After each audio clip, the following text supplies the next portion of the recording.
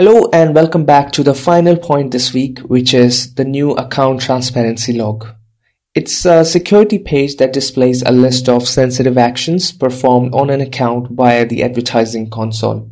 It also shows the username responsible for the change. The feature publishes user and account management actions as well as campaign actions. So it's a great security feature because you can now keep a track of who is managing what and at the same time who is responsible for the last set of changes happened on the account.